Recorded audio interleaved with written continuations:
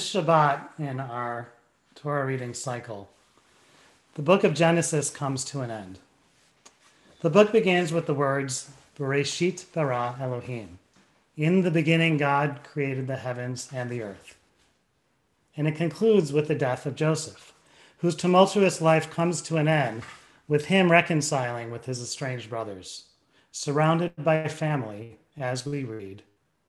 Joseph died at the age of 110 years, and he was embalmed in a coffin in Egypt. Often in literature, a reader knows how a book is going to end, after reading just a short portion at the beginning. While the beginning and the end may be revealed by the author, the details in between are the heart of the author's intent, and the reader is taken on a journey on the pages in between. Of course, Genesis is nothing like that. It's a wild story, starting with the creation of the world, followed by the tumultuous and often dysfunctional stories of our ancestors' lives. Like an adventurous novel, Genesis has twists and turns in its storyline, leaving the reader guessing at what may come next. For someone reading it for the first time, it would be impossible to foresee the rest of the book after reading just the creation story. It's fitting that we conclude Genesis on the first Shabbat of 2021. If there were ever a year that had twists and turns that we never could have anticipated the preceding year, 2020 was it.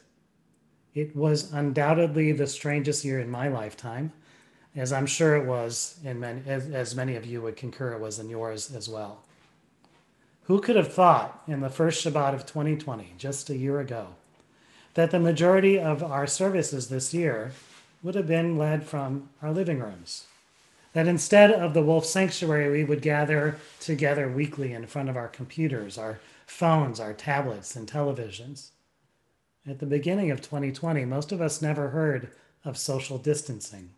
We had no experience with Zoom, didn't even own a facial mask, never took a class online, never picked up groceries via curbside delivery, and so on.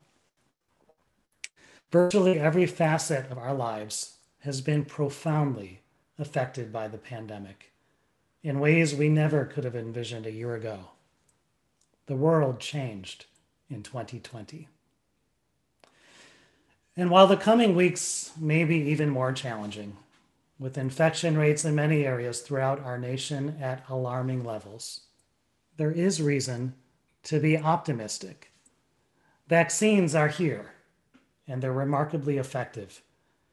In addition to those who work in healthcare, residents and staff of lawn care facilities in Bexar County began receiving vaccinations this week. And next week, phase 1B will begin, with vaccinations being given to people 65 and older, as well as those 18 and older with certain chronic medical conditions.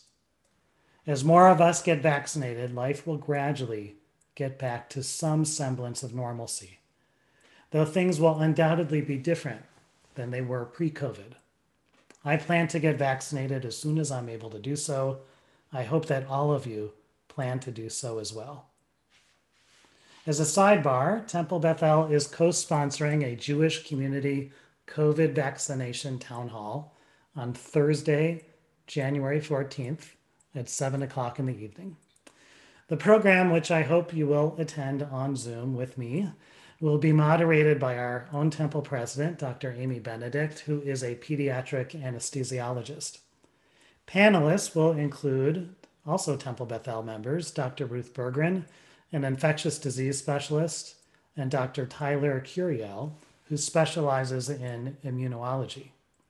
Both are leading experts in their fields, and they are both particularly skilled in explaining complex medical concepts in terms that lay people can understand. Keep an eye out for special emails and social media postings, which will have event details and registration links. Back to our Torah portion.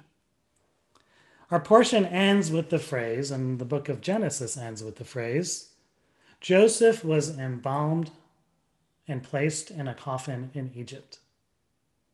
Just before his death, Joseph instructed his family to bury him in the land of his ancestors. As readers concluding the book of Genesis, we know that there will be more to the story.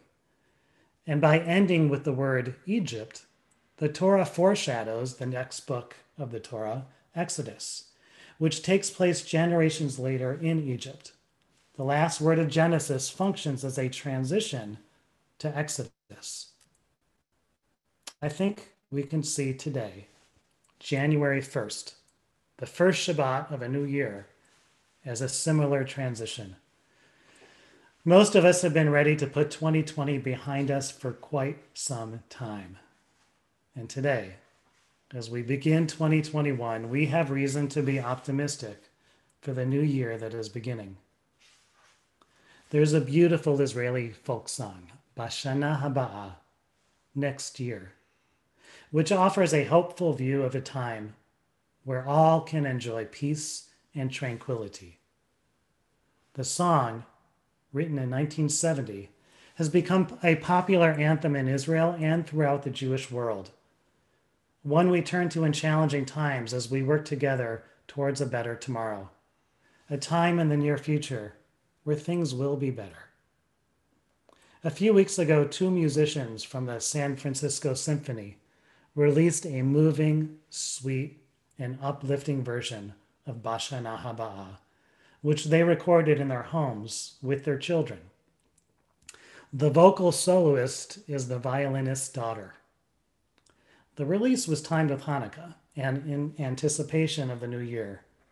While the Hebrew is the same as the original composition, they offered a new twist on the English rendition. I want to share it with you now as a song of hope, a song of promise, as we begin the new year. It brought tears to my eyes when I heard it, and I encourage you to go ahead, turn up your volume, enjoy this next 3.5 minutes of sweetness.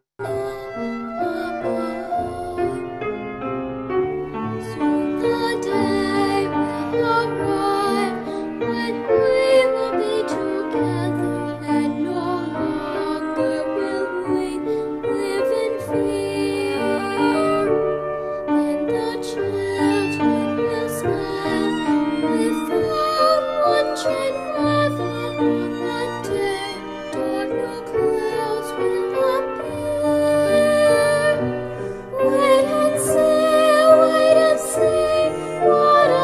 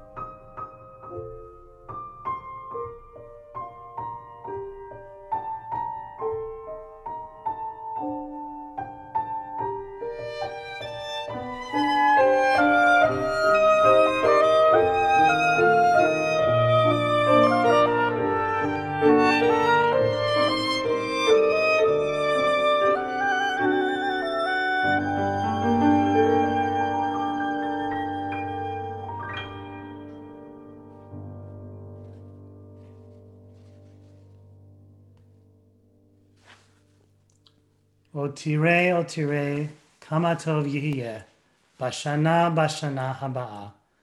May we see how good it will be in the new year. Shabbat Shalom. Happy New Year.